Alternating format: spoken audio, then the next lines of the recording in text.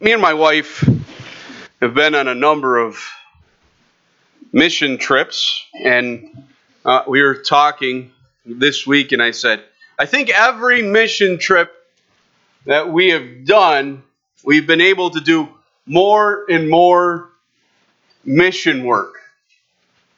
And the first two that we took a group of teenagers on their senior trip and got a chance to do some mission work, but at the same time, the kids wanted to do some fun things too, and I said, I'll never forget the trip to Argentina. We did some mission work here and there and everything, and this was back in 2008. We went down to Buenos Aires, Argentina, but there were some days it didn't feel like a mission trip because we got on a bus, went and saw stuff, and went to a beef restaurant and ate food and got on the bus and went.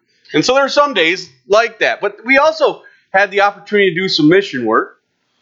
And one of those days is we went down to this place in Buenos Aires called Florida Street.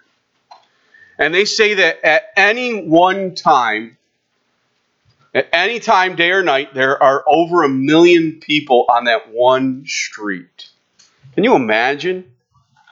And there's Buenos Aires is like if you took all the people in New York City and just flattened it in this city without skyscrapers. It's an amazing sight to see. But we went passing out these tracts, and so I was so happy and proud of these kids and my wife and stuff going around and yo tengo un regalo para tu. We have a gift for you, and we pass out these things in the name of Jesus Christ. And so we do that, and we were going along, and we saw some interesting people. Someplace I've got pictures of this, but that was the first time I think I'd really seen beggars. I know we have poor people in the United States who are asking for handouts. But that's destitution right there that you can see as you see these people who have spent their whole lives on this street begging every single day. And we were going around passing these out, and I was so proud of my wife. She grabbed them, started passing them out. But all of a sudden, everybody starts laughing at my wife. I'm like, what? I'm like, what'd she do? And so my wife had gone right up to, and there was this guy holding out his hand, and she goes right up and she gives that guy a tract, and thing is that guy had no eyes. And so they're all saying, he can't read that, Michelle, and stuff. But at the same time, you think about it, who knows what God could have done. But he was reaching out just like a lot of people were reaching out on that street, wanting one of those things that we were giving out. And he needed some money. That's what he was reaching for. And my wife handed a tract, and we had to pick on her on the way home because she had given this tract to a guy who was never going to be able to read it. But who knows? Maybe he could ask someone who could read it. And we get to John chapter 5. And we have this story of Jesus healing the lame man. And I've been telling you right along that John, in his gospel, limits the amount of miracles that he talks about Jesus performing. As a matter of fact, he says right in his book, Jesus performed a whole lot of miracles. But the ones that the Holy Spirit laid on John's heart to give us were small in number compared to the number of miracles that Jesus did. And so every time we have a miracle in this book, we need to be very, very careful at paying attention to it. Because it's not just a nice story, it has a purpose and it has meaning. And in John chapter 5, in verse 1, it says, after this, there was a feast of the Jews, and Jesus went up to Jerusalem. Now there is in Jerusalem by the sheep gate a pool, which is called in Hebrew Bethesda, having 5 porches. In these lay a great multitude of sick people, blind, lame, paralyzed, waiting for the moving of the water. For an angel went down at a certain time into the pool and stirred up the water. Then whoever stepped in first, after the stirring of the water, was made well of whatever disease he had. Now a certain man was there who had an infirmity 38 years. When Jesus saw him lying there and knew that he had already had been in that condition a long time, he said to him, "Do you want to be made well?" In John chapter 5, Jesus starts his public ministry. It's a time of open opposition when he would do some amazing things and people would oppose him and things, people began to get antagonistic to his teaching. And the setting of our story here today, this miracle, is at the pool of Bethesda. And a while of teaching and trying to share the book of John with people, everybody gets confused between the words Bethesda and Bethsaida. They've heard those two, and I know there's not much difference. But Bethsaida is up near the Sea of Galilee, and the pool of Bethesda is just outside the Temple Mount down in Jerusalem. So there's a big difference between those two places. And just so you have kind of idea, there's a picture up there, and you can see the temple, and you can see just north of the temple is this pool called the Pool of Bethesda. And if we were to go to that pool on that day, just like we read just a moment ago, that you would find a multitude of sick people waiting to be healed. But it's interesting in this story that Jesus is zeroed in on one of those people. Just one. There's probably a crowd of people waiting around that pool who were just like this guy. I picture walking down Florida Street in Buenos Aires and having, beggars here and lame people here and people with out hands and legs and, all over the place. And Jesus chose one person. It's interesting. We have a prayer list in our church, and on the back of the prayer list, there's lots of names. And I also have a list that I keep at home every time somebody calls and says, "Pastor Scott, praise the Lord." And they tell me some way God answered their prayer.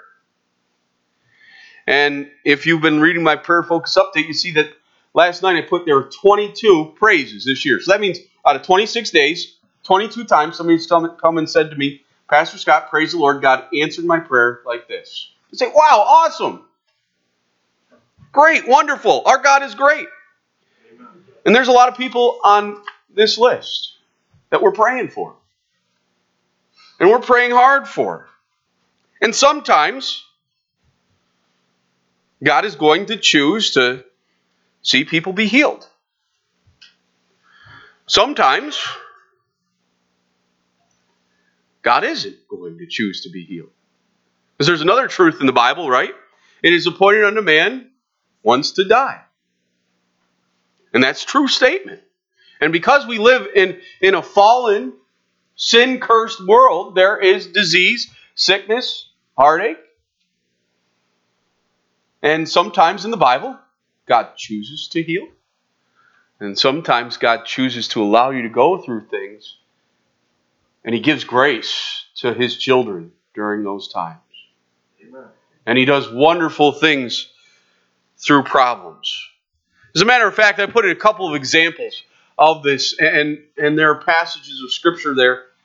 It'd take all of our time to go and look at the story in detail, but I think we know these stories. Think about Acts chapter 7. Stephen is killed for his faith in Jesus Christ. Does that mean that Jesus Christ let him down? No.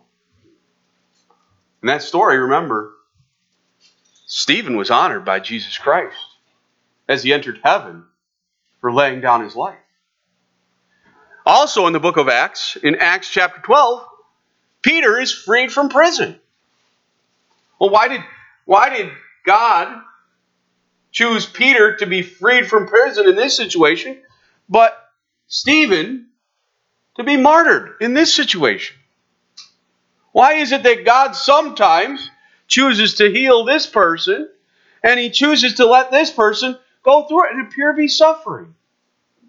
But God is so much wiser than I am, than you are. And He knows exactly what He's doing. And when He answers our prayers, that's one thing. The more I study the Bible, the more I know God, the more I pray,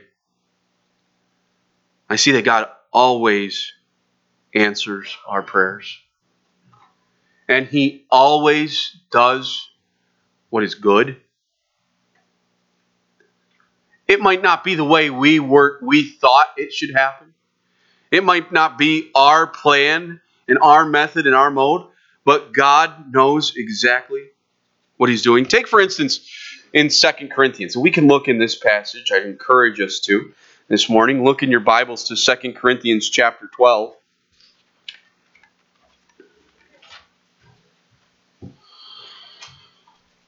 And in 2 Corinthians chapter 12, and verses 7 to 9, it says, "And lest I should be exalted above measure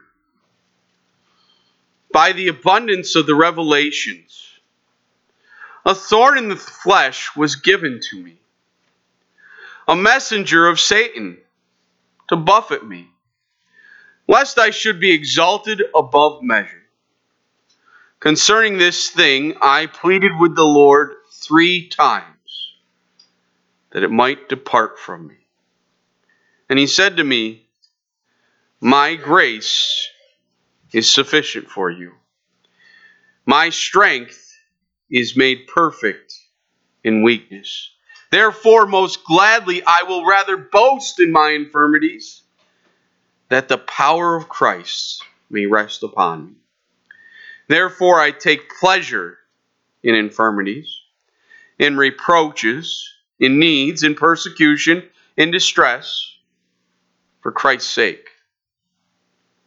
For when I am weak, then I am strong." And so I ask you this question today. Is there something that you feel like, why is this happening to me? What is going on? Why has God put me in this situation? You say, I've been praying about this, and it's not working out the way I want. You're in good company. Because the Apostle Paul was feeling the same way. And if that's you today, and that's what you feel like, why is this going on? What is happening to me? Why am I in the middle of this situation? Take 2 Corinthians chapter 12, verses 7 to 9. And what you could do is you could do what I've done. I take my Bible and I highlight stuff and I underline stuff, and I know many of you do too. If you don't, if you're like, no, I don't want to write in my Bible, that's okay. Don't change your convictions because of me. Okay? But what I'd like you to do, if that's you, I color code my Bible, and blue usually means, that's kind of one of those rough parts in the Bible, or maybe that's where somebody sins, or it's a difficult thing to take into.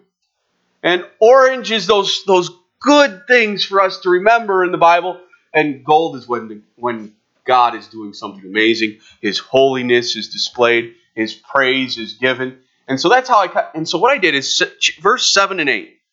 They're in blue. The thorn in the flesh. A messenger of Satan to buffet me, lest I be exalted above all measure. Concerning the thing, I pleaded with the Lord 3 times that it might depart from me. And I got that in blue. So on the rough days, I could go and I could say, yep, Paul was there too. But then you know what I really highlighted in yellow and gold, or yellow or whatever it is those next verses. They're supposed to bring us comfort. My grace is sufficient for you, for my strength is made perfect in weakness. And those last few words, when I am weak, then I am strong.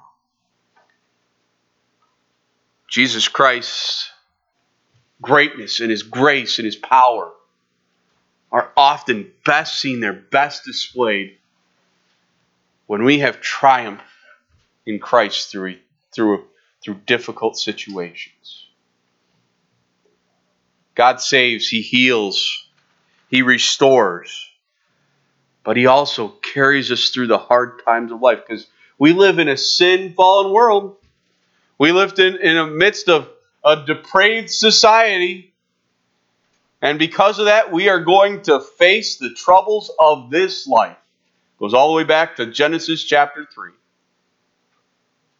But we can endure and we can see God's power when we face those difficult situations. As was the story in John chapter 5.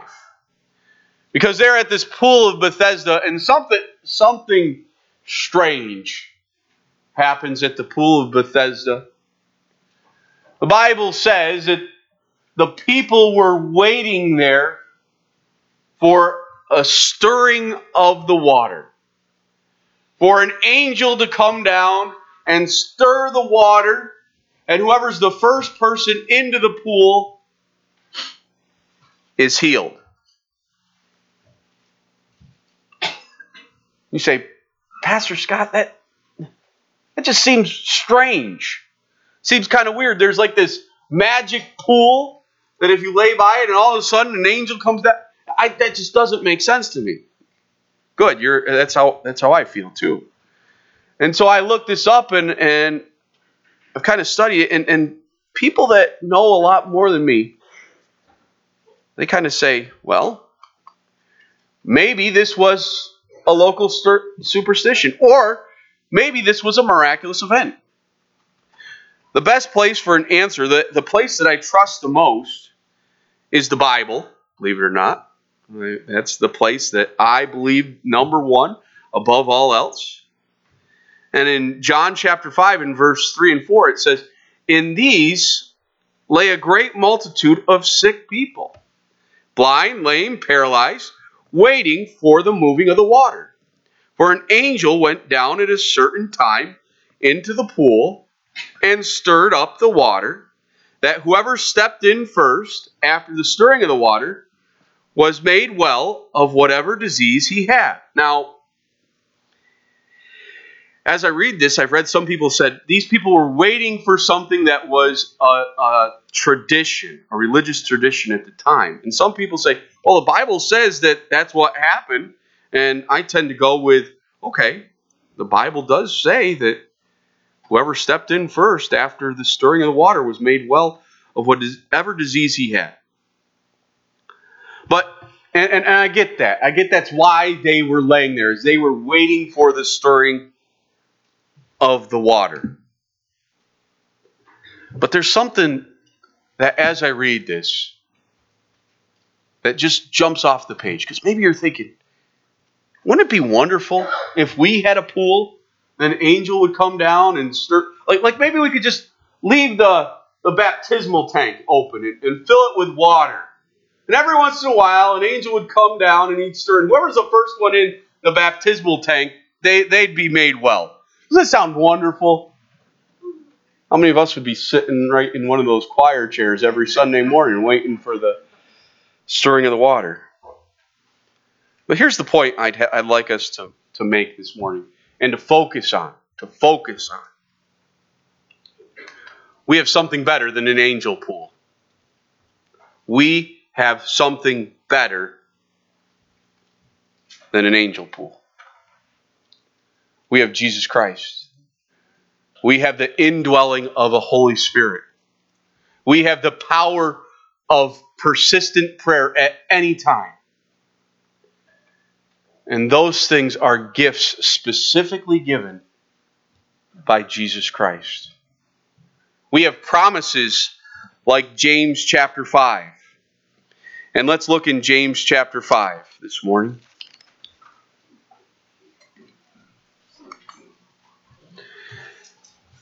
In James chapter 5 and verse 13 it says,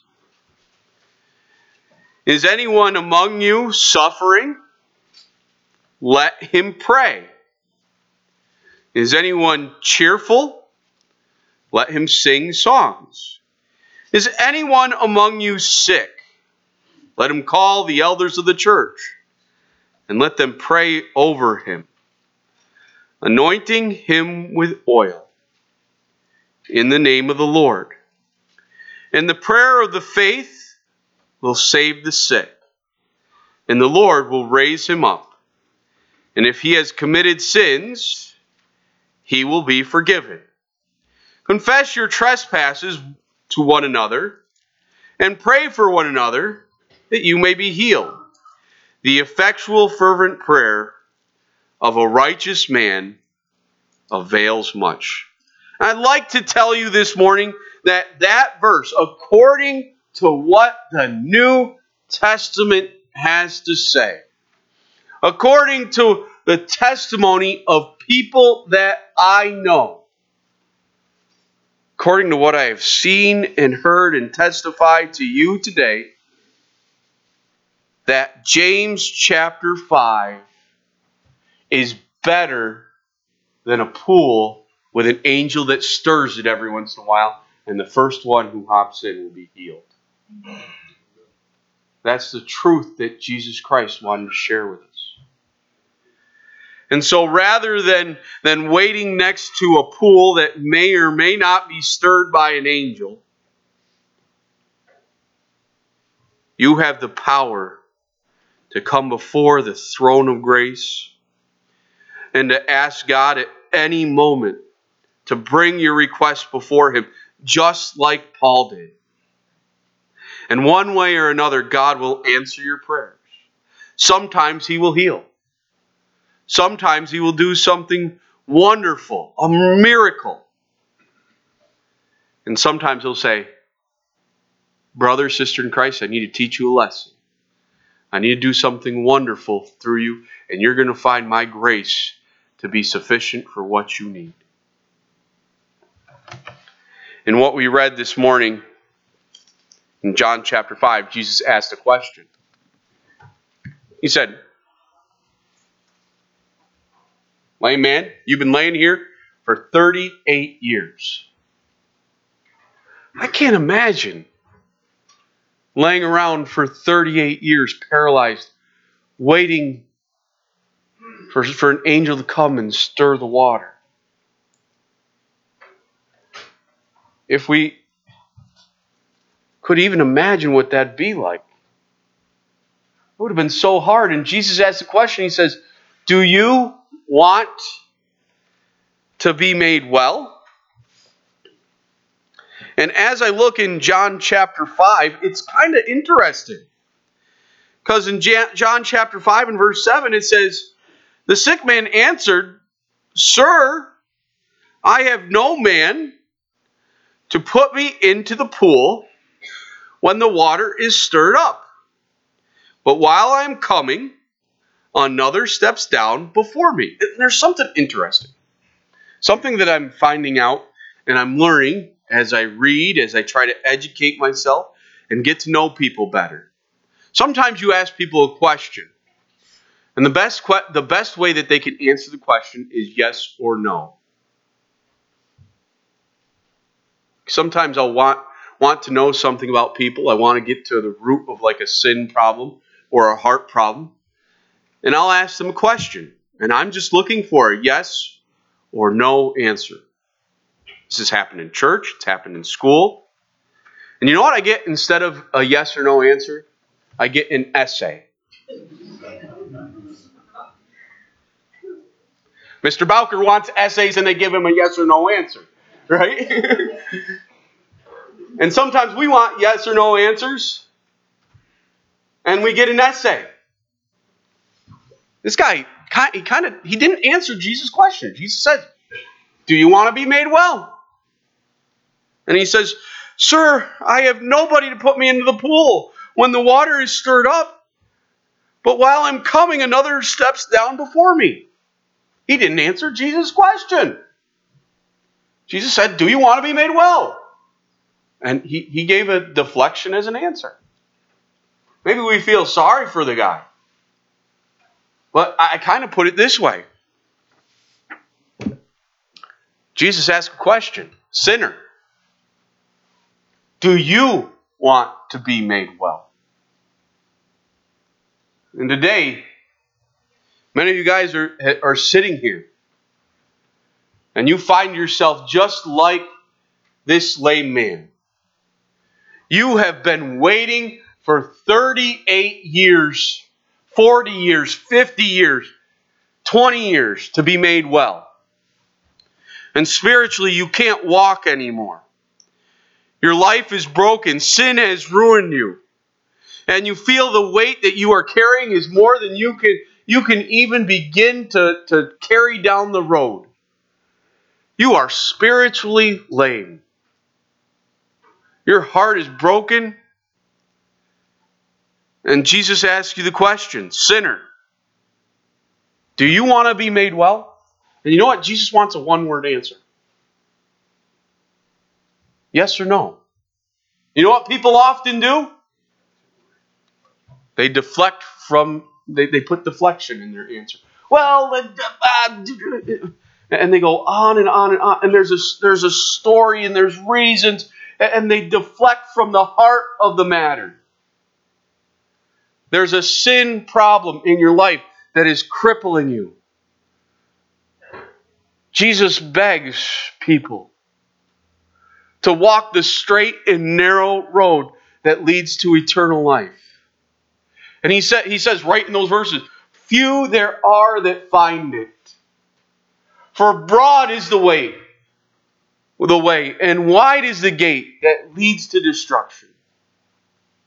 And people are crippled and they can't walk that straight and narrow road because sin won't allow them to take the journey.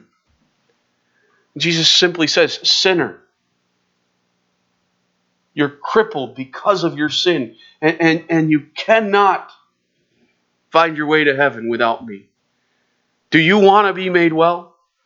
And he's looking for a simple answer. Yes! Because Jesus Christ, he did all the work. And he has all the power to heal anyone who simply answers his question.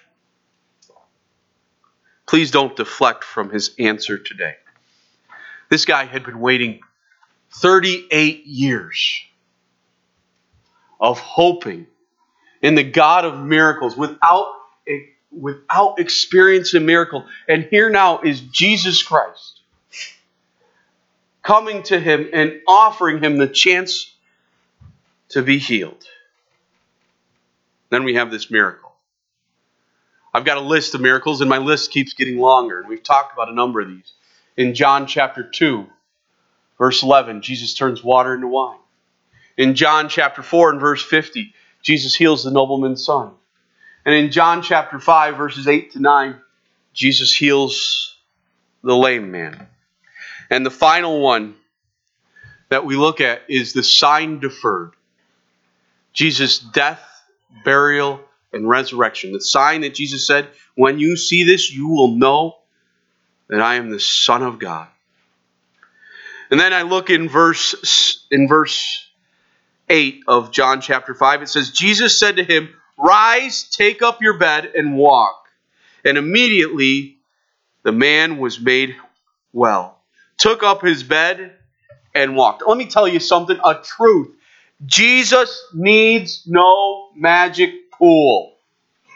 He merely speaks and it happens.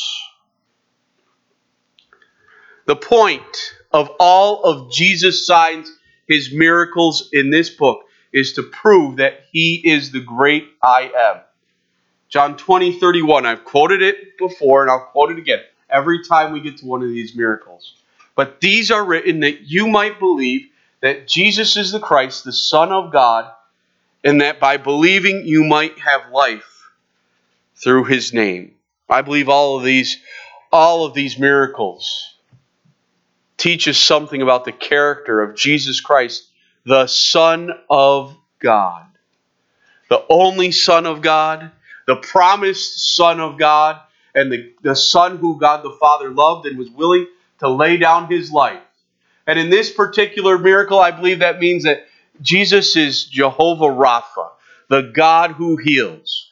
We read Exodus chapter 15 this morning. You might say, Pastor Scott, what does this have to do with Exodus chapter 15? In that passage of Scripture, the children of Israel come to these waters and they get down to get a drink, and they are bitter waters. There is death in the water. They call the place Mara, which means bitter. And it's in that place that we learn that phrase. The Lord our God is the God who heals. He takes the bitter waters, the waters of death, and makes them sweet, and He makes them alive. In our story, He immediately told this man to rise, take up his bed, and walk, and immediately he was made well. And I'm going to leave you with this today. I have no idea what's going on right here in your heart. I've sat down, I've talked to most of you in this room. And I've heard your thoughts, your prayers, the things that God is working on in your life. But still, this is something between you and God. And maybe in your heart is bitterness, is sin, is things that are keeping you from being on the journey with the rest of us, on the straight and narrow road to heaven. There's only one way to be saved, and that's through the power of Jesus Christ, who has the power to make you well. And I asked the question a couple moments ago, and I'm still asking it right now. Jesus, if He were standing here before you today, He would do just like He did with this man lying by the pool of Bethesda. He'd say, do you want to be made well? And in your heart today, you need to have a conversation with God. Please don't give Him an essay answer to this question.